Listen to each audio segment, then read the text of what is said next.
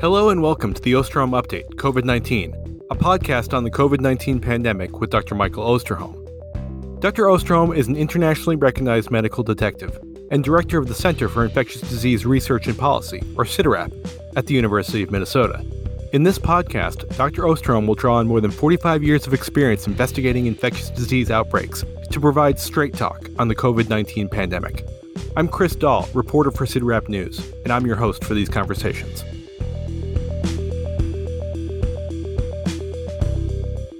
Welcome back, everyone, to another episode of the Osterholm Update podcast.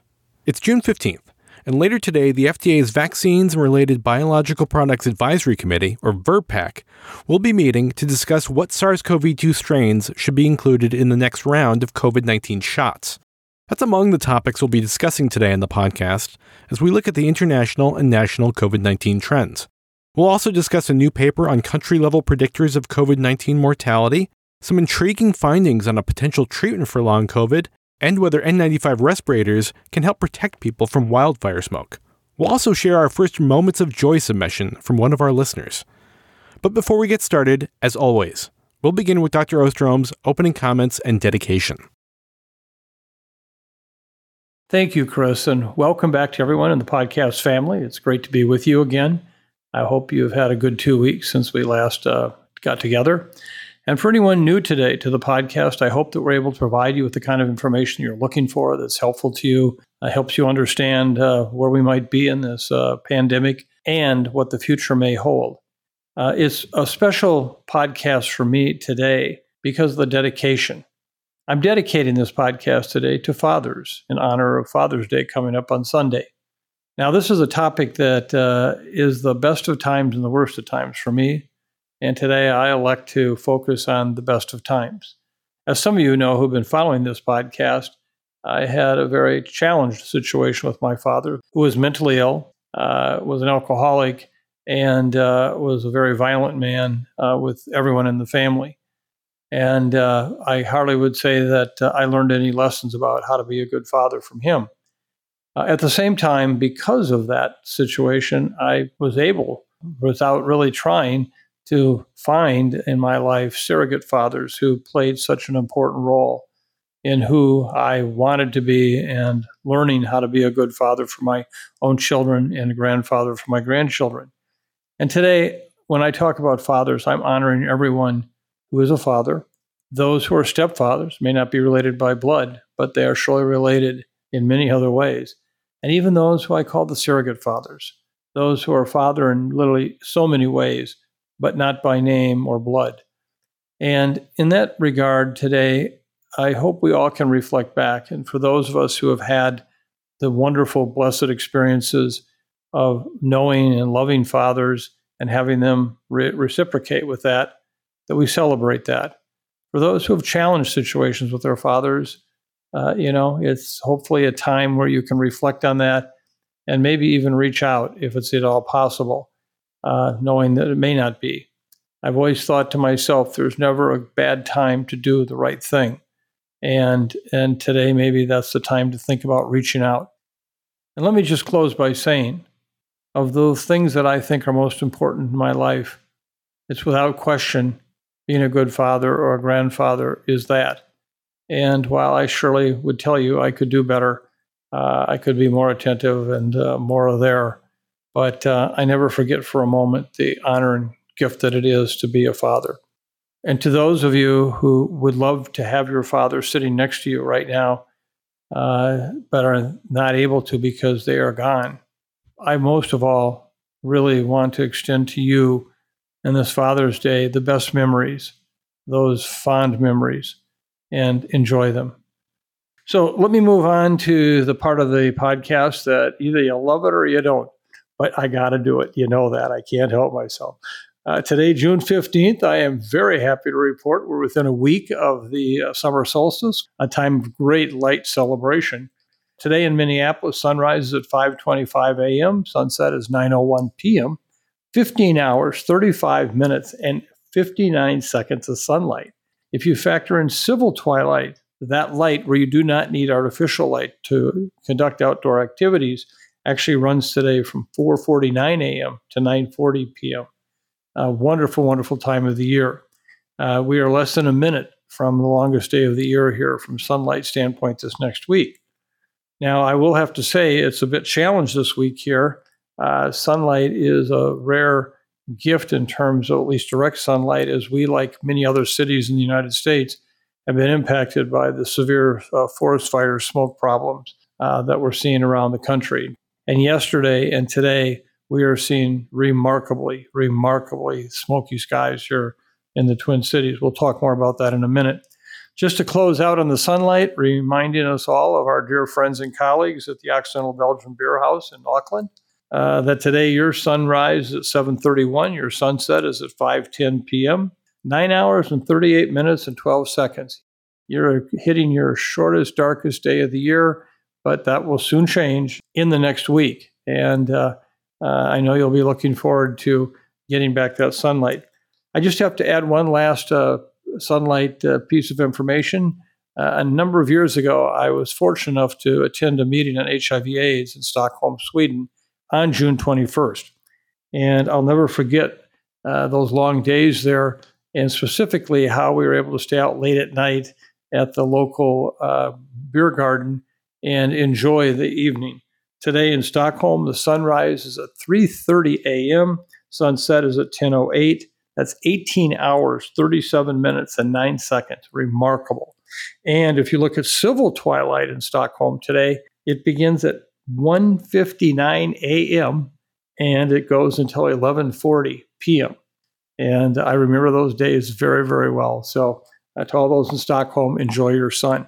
So again, thank you for being with us, and enjoy. So Mike, let's start with the international and national COVID trends. The most recent updates from the WHO and the CDC indicate that, with the exception of a few hotspots, COVID-19 activity continues to trend downward.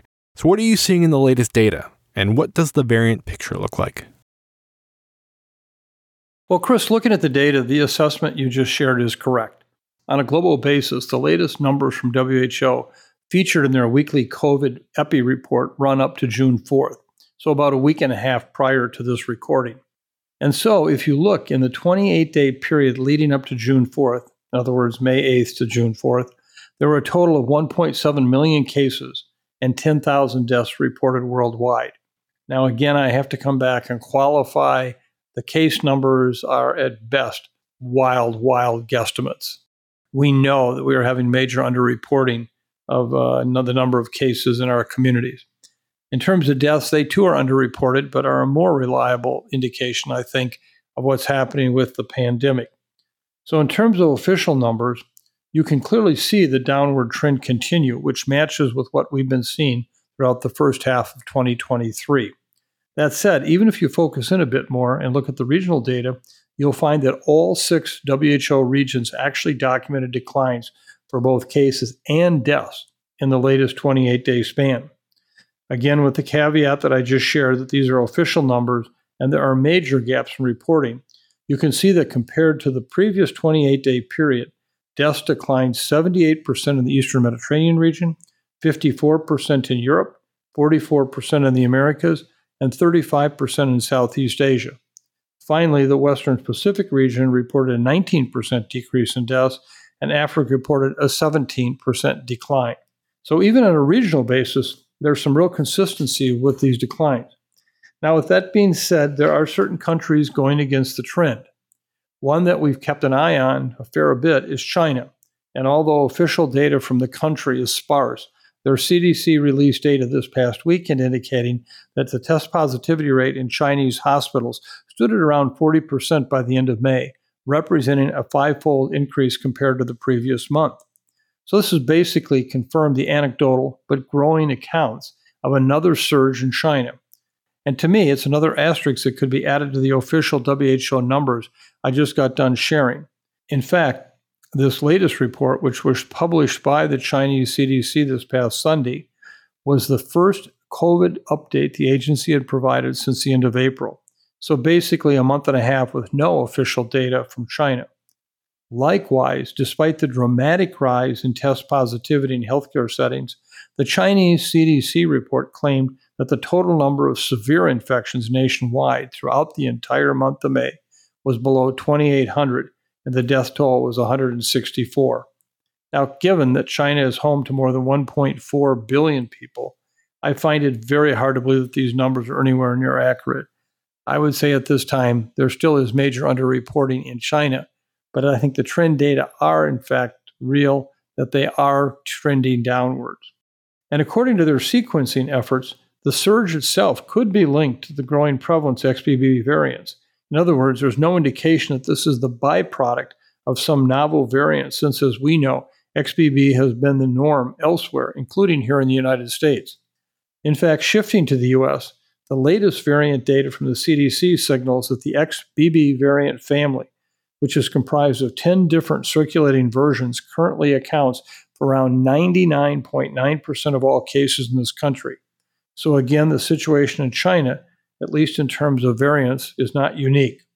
With that said, the situation in the U.S. when it comes to activity does appear to be a bit different than China. In this country overall, we're basically seeing continued declines through 2023. Beginning in May, we saw the number of Americans hospitalized with COVID hit a new all-time low, falling below the levels reached during the previous lull in April 2022. And since that milestone, we've continued to drop to even further lows. In fact, as of June 3rd, there were 6,600 Americans hospitalized with the virus. No doubt that's welcome news, and I surely hope it continues. However, it would be helpful to know what impact the reduction in hospital screening and pre-admission testing for COVID is having on these numbers. Regardless, it is also reassuring to see that COVID deaths in this country have consistently declined through 2023 and are at the lowest levels reported since the start of the pandemic. Still, we must not forget that these deaths still are our brothers and our sisters, our mothers, our fathers, our grandparents, and this is still something that is a real challenge to addressing. We've talked a lot on this podcast about individual risk factors for COVID-19 mortality. But there was a paper published last week in the journal Scientific Reports that aimed to identify country-level predictors of COVID-19 mortality, looking at how things like demographics and socioeconomic and environmental factors may have played a role in increasing the risk of death from SARS-CoV-2 infection. Mike, what did you make of this paper? Does it shed any light on things that could have been done differently to mitigate the impact of COVID-19, and could it inform future efforts? Chris, let me be really clear up front here as I answer this question that it is very important that we try to understand lessons learned from this pandemic, not to point fingers, not to blame, but to, in fact, better prepare us for the future so that what we might have learned from what happened here can be applied in a future pandemic response. So I welcome these kinds of analyses. I think they're very important. My challenge is so often they're based on data or lack thereof to come up with some of their conclusions. So if you take the paper you just referenced, Chris, by Paul Brown. Paul is at the University of the West Indies in Kingston, Jamaica. This was a study in which he looked at predictors of COVID-19 mortality. The problem was he used WHO mortality data, which we know is notably unreliable for many countries in the world. And so to use that as your endpoint, as a critical endpoint, and it's not reliable, how can you relate anything else to it that would actually explain what happened or didn't happen? So I think this is where we have to be very, very careful. There was another effort done recently that received a fair amount of attention. I have not commented on it before, but this was an article that appeared in the April 22nd issue of The Lancet, assessing COVID-19 pandemic policies and behaviors and their economic and educational trade-offs across U.S. states from January 1, 2020 to July 31, 2022, an observational analysis. And this was a study that was actually conducted by researchers at the Council on Foreign Relations, a group that I'm a member, and the Institute for Health Metrics and Evaluation, or IHME, in Seattle, both very distinguished groups. The problem was that this was also an observational study that used ecological data, and you'll see in a minute what that is, ecological data. The Lancet paper showed that pre-existing conditions, the approaches to COVID-19 control, and COVID-19 outcomes varied widely by state and region, and they argue that the policies and mandates implemented by states had an impact on COVID-19 infection rates. Well, we all want to believe that. But I must say that when you do modeling like this, there are many potential pitfalls, including the fact that you put far too much emphasis and acceptance on the data that you put in to come out with your answers. Meaning that if inputs into your model are flawed or biased, the outcomes and inferences from your model will also be flawed and biased. The metrics or inputs used in these models are often a best estimate available, but many are prone to severe measurement biases. For example, when the authors assessed whether mask mandates worked, they used ecological estimates of mask use collected from self-reported mask use in a Facebook survey. While it's a creative source of data, it is not at all a representative sample of a population, nor do we know what type of mask or respirator the people were using, or do we know how they used them. And there's a very large difference in level of protection with someone who consistently uses an N95 respirator or someone who may use a surgical or procedure mask. But nonetheless, these data are fed into a model and then used by some to say, see, masks work. The problem is that many interpret the results and extrapolate far beyond what is appropriate. So from the standpoint of what happened during this time that the model might look at, I would also raise several other issues. Remember, this was not really a pandemic. This was a wave of pandemic activity that changed dramatically from the first year to the second year to the third year. And interpreting what worked or what happened in any of those years could be very different than the previous year or the year after. And so from that perspective, let me just give you some examples. If you look at the issue with lockdowns, we have had many people do analyses on did lockdowns make a difference or not. Well, first of all, I don't even know what a lockdown is really, because there's no one standard definition for it. But if you look at what happened with stay-at-home orders, which is one of the categories used in this modeling study, did the government in that state put forward a stay-at-home order? And Minnesota was a classic example. We did that. And our governor issued that in March of 2020. But what was challenging was, as much as we had a quote-unquote stay-at-home order or lockdown, they then reviewed who was considered an essential employee. Ultimately, 82% of the Minnesota workforce was deemed an essential employee. That's hardly a lockdown. And yet that's what it's called in the analysis. If you look at another example, pediatric cases, I think this has been an example of this at the extreme. Early in the pandemic, there was little evidence that, in fact, we were seeing any kind of major transmission or severe illnesses among those in the pediatric population. And as such, then became the norm that, in fact, this was not a problem. But that's not true. A way to consider this changing risk over time is just to examine deaths due to COVID in children 17 and younger in the U.S. In the first 3 years of the pandemic, there were 1,486 deaths recorded in this age group. 199 in 2020, 609 in 2021, and 678 in 2022. 87% of the deaths in children 17 and younger occurred in the second 2 years of the pandemic. Well, what happened? Well, public health officials, educators, and researchers greatly underestimated the evolving risk of infection with the eventual arrival of variants like Alpha, Delta, and Omicron over the next 2 years. These variants were increasingly more infectious in kids and caused much more severe clinical illness. Most regions of the country saw increasingly larger surges of pediatric cases in May 2021, which is associated with the Alpha variant, September 2021, coinciding with the fall school opening and arrival of Delta, and January 2022, associated with the major surge of Omicron. We saw smaller but real increases in cases coinciding with children returning to school after summer and winter breaks in 2021-22 and 2022 and 23.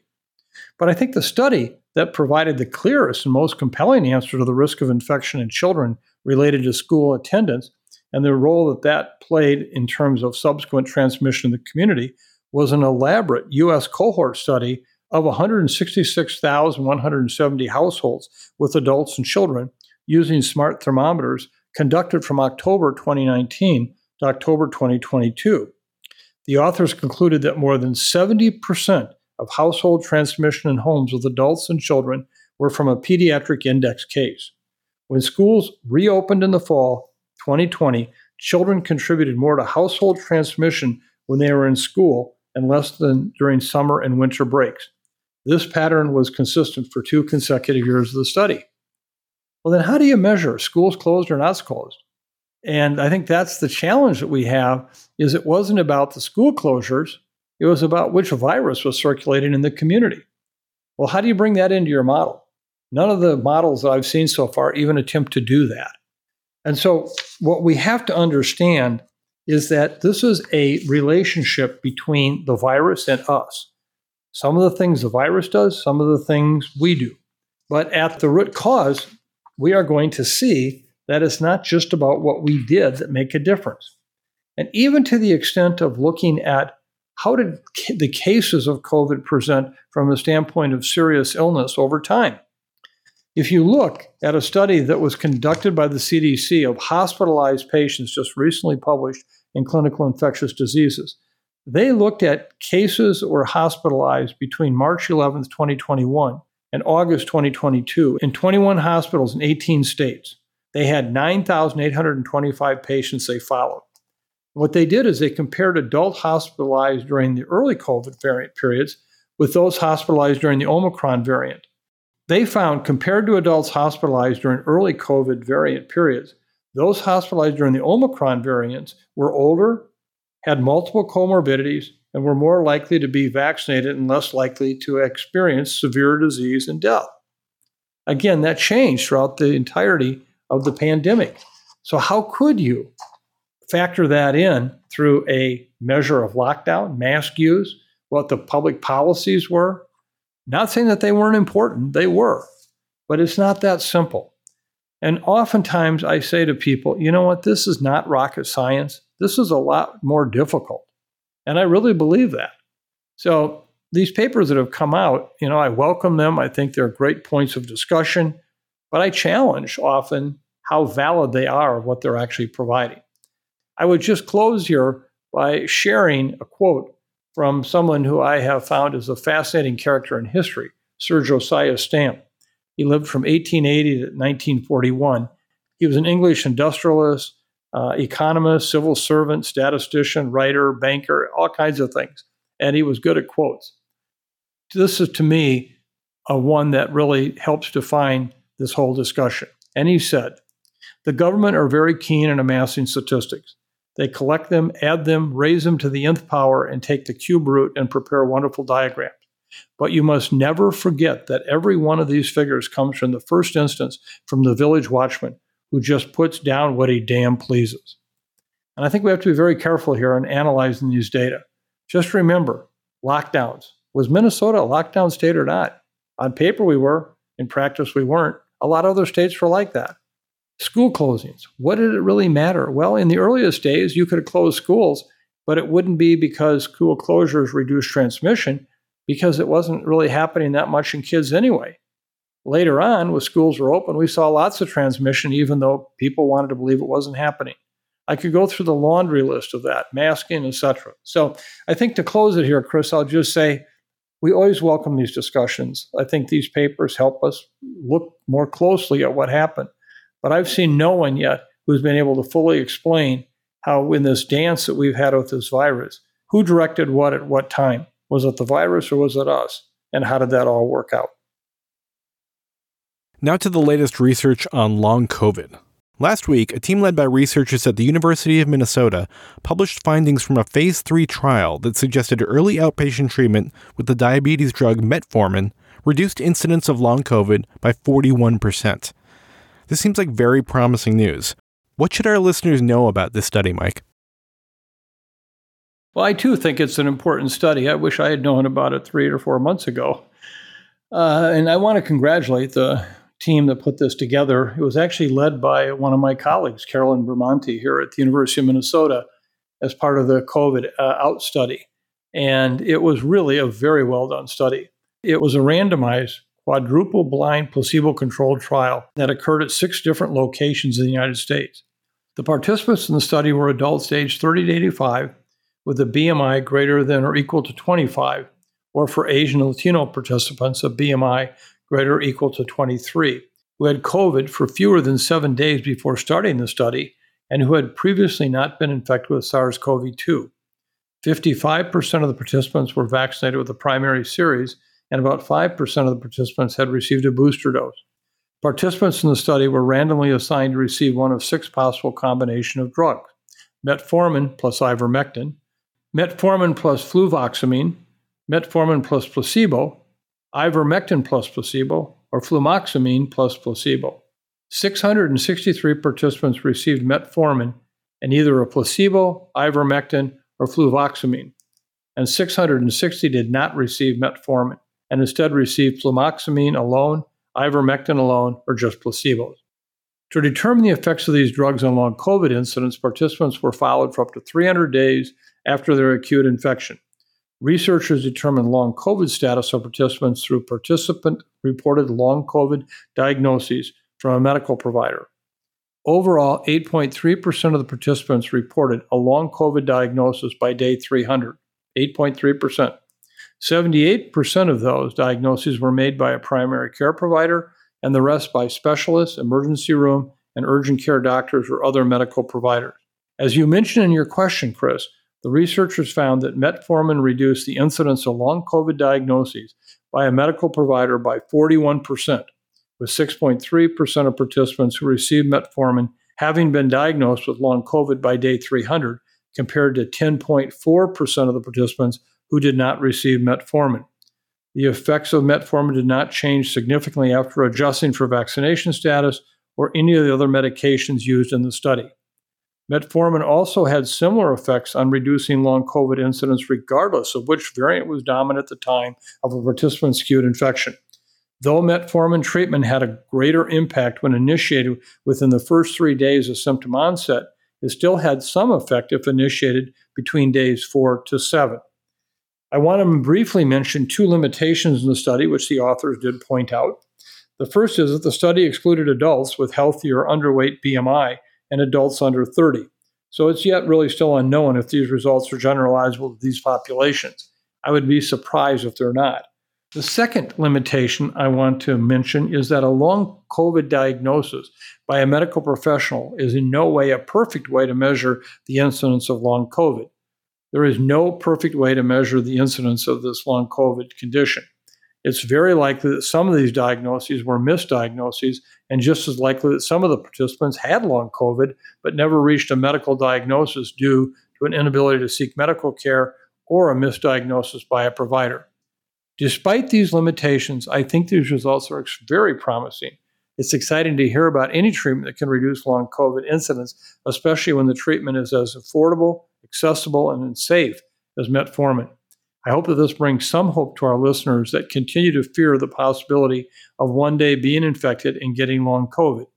Again, remember that using Paxlovid by itself is a means of reducing the incidence of long COVID once you become infected. Adding in metformin will be another important tool. And let me just add here, as I've received many inquiries from this very kind family of how I'm doing. And it's been a long road. As you now know, I became infected in mid-March and have suffered from a long COVID symptom of fatigue-like syndrome. I found that I started to get better, and then I pushed myself a couple of days of more extreme exercise, and by day 3, I was back down again. And so I'm being much more careful about what kind of exercising I do, trying to modify my need to get out and get going at the way I used to. But it is really frustrating, and all I can say is I wish I had taken metformin back when I became infected. And just to be clear on this, since metformin has not yet been approved for use with COVID and long COVID, do please talk to your physician because, of course, it can be used off-label. But the safety of the drug is such that I don't think you'd find any clinician today that would not want you to take that if, in fact, you had developed COVID. As I mentioned in my introduction, the FDA's VRBPAC will be meeting today to discuss the makeup of the COVID-19 vaccines for the 2023-2024 vaccination campaign. WHO advisors a few weeks ago recommended that vaccine makers switch to a monovalent vaccine that contains an XBB lineage. So, Mike, do you expect a similar recommendation from VRBPAC? Yes, Chris, I think this is exactly what we're going to see come out of this meeting today. And let me remind everyone, even before they meet today and review the meeting materials, which were made available earlier this week, both the ECDC, the European CDC, and EMA, the European Medicines Agency, on June 6th put forward approval for basically a XBB monovalent vaccine. So we'll be following in line with what the Europeans have already done. Let me just add that the materials that are being provided today for the meeting detail considerations such as effectiveness, virus surveillance, antigenic characterization of variants, and manufacturing, amongst others. Ultimately, they explain that the XBB sublineages, which include XBB 1.15, XBB 1.5, and XBB 2.3, account for more than 95% of the circulating virus variants, and thus a monovalent XBB lineage vaccine would be the best recommendation. With all that being said, it's looking more and more like we can expect the same recommendation from VRBPAC. As you mentioned in your question, this is the same recommendation the WHO made a couple weeks ago, and as I noted, both ECDC and EMA have also done so. But I do want to add that just because there are recommendations made by WHO and the FDA Technical Advisory Committee, it does not mean that FDA has to follow this recommendation. Typically it does, and I can't imagine that they're not going to follow this recommendation here. So we'll have to wait and see when these boosters will be approved and available. Hopefully it will be well before the early winter months. That brings us to a COVID query that we received about booster shots. Andrea wrote, "My question is about COVID boosters. I'm vaccinated and twice boosted, last in September of 2022. Since it sounds like I would be eligible for another booster at this time, I wonder if I should get it right now, or perhaps wait until the fall when cases might be higher in my community due to more indoor gatherings. Mike, what can you tell Andrea?" First of all, Andrea, this is a great question, and one that we all are asking ourselves here at CIDRAP, and surely our family members and friends are asking us also. So I may sound like a broken record in answering it. As always, I recommend that if you're eligible to get a booster, get it. We know that these vaccines are really good at keeping people out of the hospital and preventing death, at least for a period of time. But we also know that these vaccines are not great, and immunity does wane somewhat quickly over the next 3 to 6 months. In our last episode, we discussed the data from the Vision Network study and the results published by the CDC. This study found that the bivalent vaccine effectiveness dropped from 62% to 24% 6 months after a booster dose in adults without immunocompromising conditions, and those numbers were even lower in adults with immunocompromising conditions.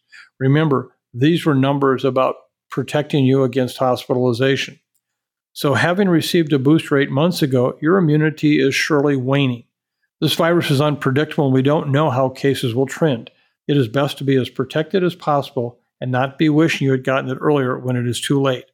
As I just discussed, with the FDA Advisory Committee happening today, I anticipate we will have a better idea of who will be eligible for the new composition vaccine in the coming weeks. And I think that we'll have an additional booster dose available within 6 months from now.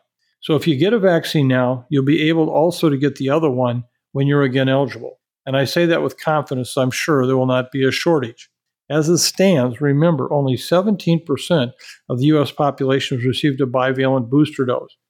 43% of adults over 65 have received one, and only 20.5% of adults over 18 have received one. With numbers this low, I'm sure that when you are eligible and looking for another dose, you won't have to look hard to find one. That's unfortunate. All this is to say that if you're eligible for a vaccine, get it. Come 6 months from now, when the new monovalent XBB vaccine that is likely to be recommended by FDA later today becomes available, I'll be recommending that one as well. Please keep getting your boosters. They're the best tool you have right now. And even if you've been infected, at least 4 months after that infection into 6 months afterwards, get another booster.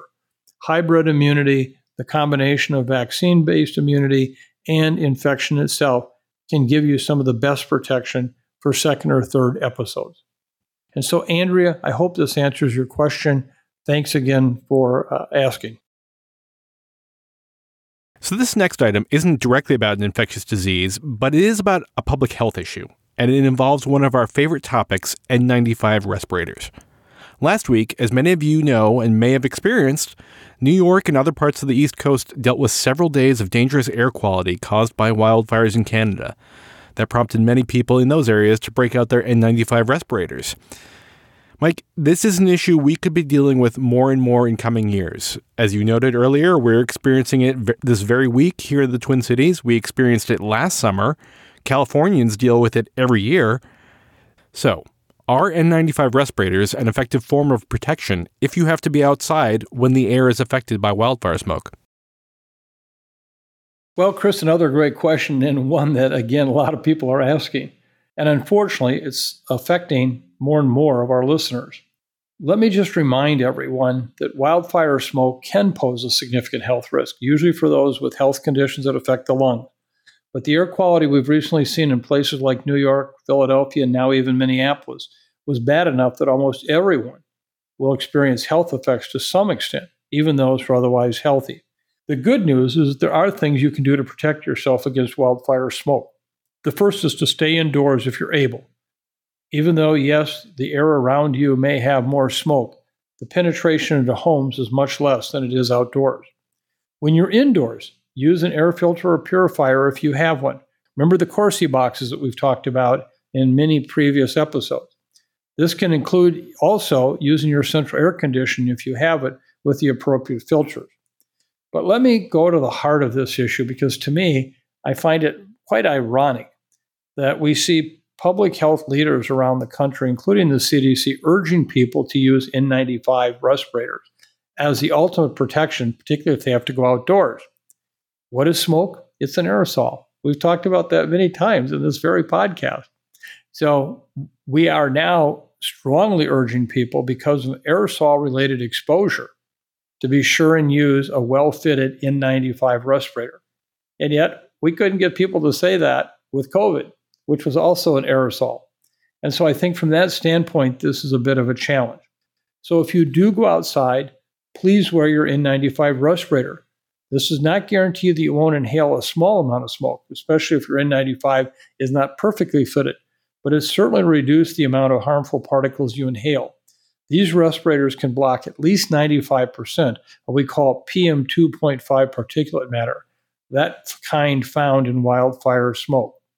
Cloth masks, bandanas, surgical masks, procedure masks are not effective at all in blocking particles of this size, and they do not fit tightly enough to be effective. Though KN95s block similar sized particles as N95s, remember they lack the tight fit in some instances that makes the N95 so effective. So remember, if you can smell the smoke through your respirator, you're still inhaling smoke. And remember, if you're in a room with someone who is infected with SARS-CoV-2, even though you wouldn't smell it, you too could become infected. So that's why we want you to be using your N95s. The bottom line is you can stay indoors with air conditioning and or an air purifier. That is the best way to stay safe. I realize there are many people who don't have access to air conditioning or an air purifier, and that is a challenge.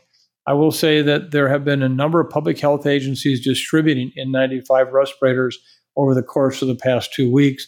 If you can't afford one, please check with your local public health agency to see if there may be a way that you can obtain one. N95s will go a long way in protecting your lungs and thus your life. A bit of housekeeping here. After our last episode, a listener had a question about some discrepancies between the COVID numbers we used and the CDC numbers. So in the interest of transparency, we wanted to take this moment to talk about the sources we use for our data and why. Well, I want to thank the listener who brought this to our attention. We welcome these kinds of questions, points of information, and in some cases, just challenges to what we said or how we said it. And this is a really important one. The listener was absolutely correct. The numbers that we reported for weekly deaths were slightly different from the numbers that the CDC provided. I don't have a great answer as to why that is, but I can tell you where I got the numbers and why. The death numbers we used in our last episode came from Oxford's Our World in Data dashboard. Previously, this dashboard used data from Johns Hopkins and now uses data from the WHO. We use this dashboard rather than the CDC numbers as it has international data, in addition to data on the US, making it easy to visually compare COVID trends across different countries.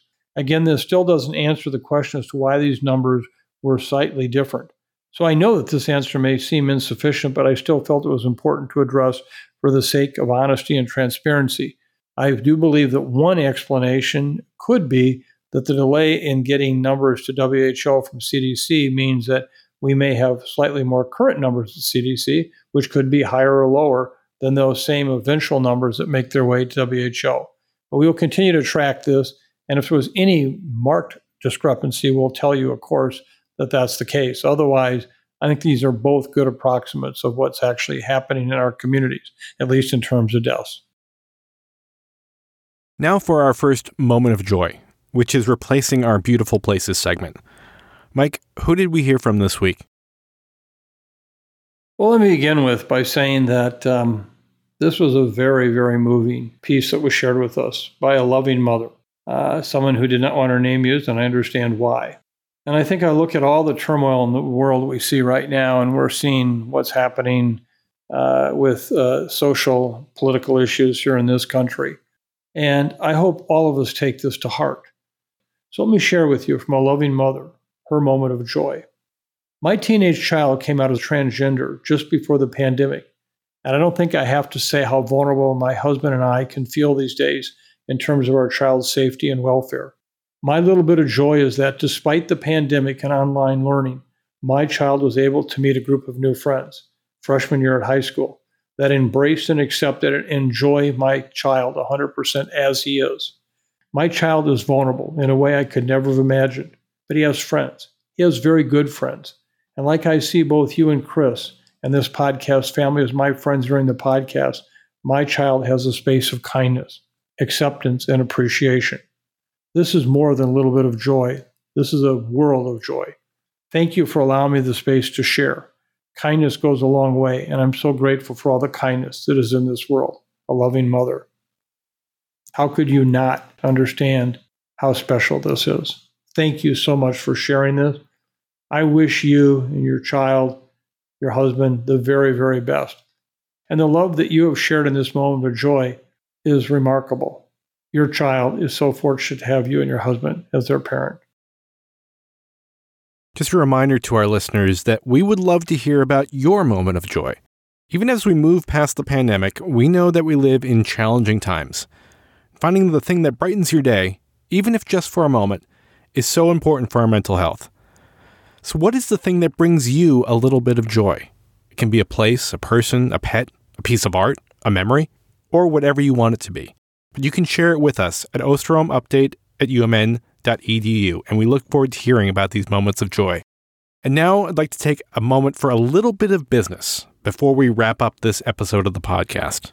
This podcast family has been so important to us over the last 3 years, and we hope that you have come to appreciate all the timely information, support, and positivity we've been able to provide you through the Osterholm Update. With that, we'd like to take a moment to remind you all of how critical it is to have access to the type of high-quality, authoritative, and unbiased scientific information that you get from this podcast and from CIDRAP. Please help us continue to provide the coverage and voice you have come to expect from us regarding the latest infectious disease threats by supporting the team you trust, respect, and depend on. Any amount of financial support is extremely appreciated and will ensure that we can continue to offer this podcast going forward. Your support means more to us than you'll ever know. To contribute to this podcast and everything we do here at CIDRAP, please visit cidrap.umn.edu/support. To make it easier for you, we'll put that link on the podcast page. We so appreciate your support, trust, and continued partnership. Anything you'd like to add, Mike? Well, first of all, I just want to thank everyone who already has supported our efforts here and how much that means to us. The members of our news team and the podcast team do provide an amazing service for which no one in the research world or the granting world, in a sense, necessarily wants to pay for. Yet we believe having this unbiased, just-in-time, comprehensive information is very important. I'm terrible at asking for money, so I am relegated to the bench on this one because it's just not in my nature. But please know that it does mean a great deal to us and allows us to continue to do this kind of work for all of you. So anything you can do to help us is much, much appreciated. But I never want anyone to ever feel like they have to provide any support to benefit from what we can offer you. That is a promise I made to you when this podcast started, and I will keep that. This is not about who can pay for what. This is about how can we just make this work, and we thank you so, so much for that. Thank you. Okay, so back to our regularly scheduled programming. Mike, what are your take-home messages for today? Well, again, my three messages boil down to kind of a theme that we've had ongoing for the past several weeks. The COVID cases in the United States, and for that matter, most of the world, continue to trend in the right direction in terms of seriousness. This is really a very important time to recognize that. Now, it doesn't mean that everyone's out of the risk picture, particularly if you're someone who has underlying health conditions that, in fact, can put you at greater risk for serious illness, hospitalizations, and deaths. We've also said get vaccinated, use Paxlovid, and now metformin, and they will surely be very important. But we have to recognize where we're at, and unless we see some new variant emerge, I just don't see we're ever going to go back to where we were. And I'm not even sure how big surges will get. The second thing is that I have to say, I mean this from the bottom of my heart, COVID epidemiology is not rocket science. It's more difficult. It's complicated. And hopefully today the discussion of the paper is trying to understand what we know and don't know about why this pandemic did what it did and what we can learn from it so that we can be better prepared for the future. And in this regard, we do have that obligation, but we can't take simple answers. We can't use data that really aren't addressing the question that we're asking. And then finally, I just have to say the boosters will be available later this fall, no doubt about it. But don't wait. If it's been more than 6 months since your last bivalent booster, get it now, knowing that you'll be eligible about the time when the new monovalent vaccine comes out. So I hope that everyone does that.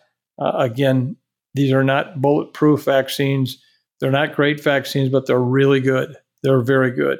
And we want to do all we can to continue to drive those case numbers down, those serious illnesses down, and most importantly, the deaths. So those 3 points really summarize it. Mike, you said in our prep meeting that the song you chose for this episode is one of the greatest love songs of all time, which intrigued me. So what is the song? Well, I think this will probably surprise a few people, but it ties into my original dedication of this podcast and the fact that, love is a very special thing when it happens between two people. And it isn't always romantic love. It's also the love of family, love of fathers, the love of their children. And to me, one of the greatest love songs of all time ever written was written by the late Dan Fogelberg. As you may recall, Dan Fogelberg, who had a number of hits back in the 1980s, 90s, and into 2000. Unfortunately, Dan died in December of 2007 from prostate cancer.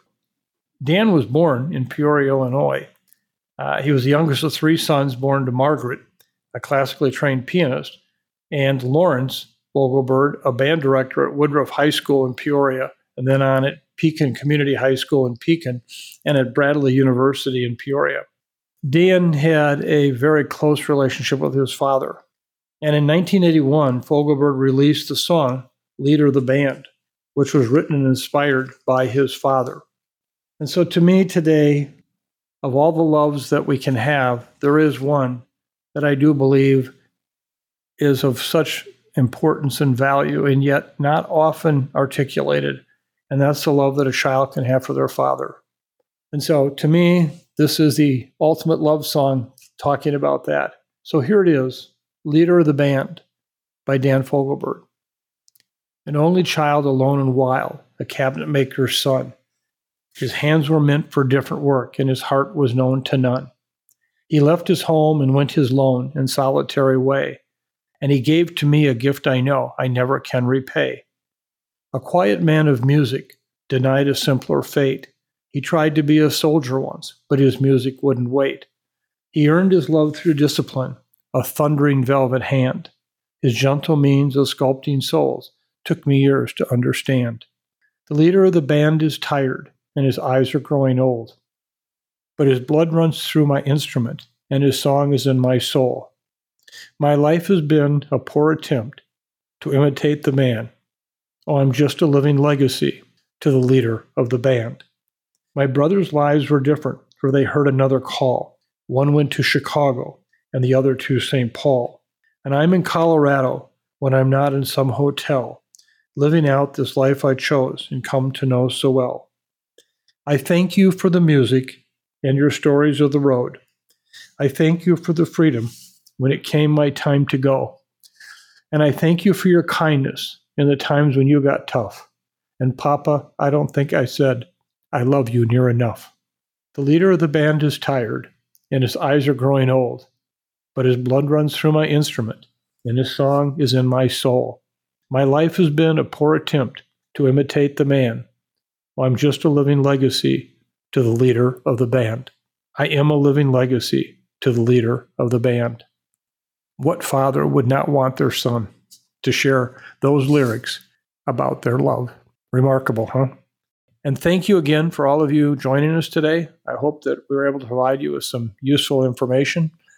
And I want to particularly thank the podcast family for your wonderful concerns and follow up with my own illness here. You have been more than kind, really kind. Thank you. And please, if you're in one of the cities with the smoke, I hope that you're able to protect yourself from that, as we just discussed. And in a time when things are so difficult, when the world seems to be dark in so many ways, there was ever a time for us now to be kind. As we learned in our moment of joy, it's now. So I hope all of you are safe. Protect yourself as you need. Love your family. Love your father if any way you can this weekend, even if it's a difficult relationship. Love your father. And thank you for being with us. Be kind. Be safe. Thank you.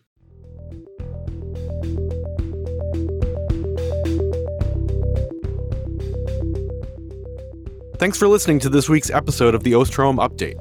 If you're enjoying the podcast, please subscribe, rate, and review. And be sure to keep up with the latest COVID-19 news by visiting our website, cidrap.umn.edu. This podcast is supported in part by you, our listeners. If you would like to donate, please go to cidrap.umn.edu/donate. The Osterholm Update is produced by Corey Anderson, Meredith Arpey, Elise Holmes, Sydney Redepenning, and Angela Ulrich.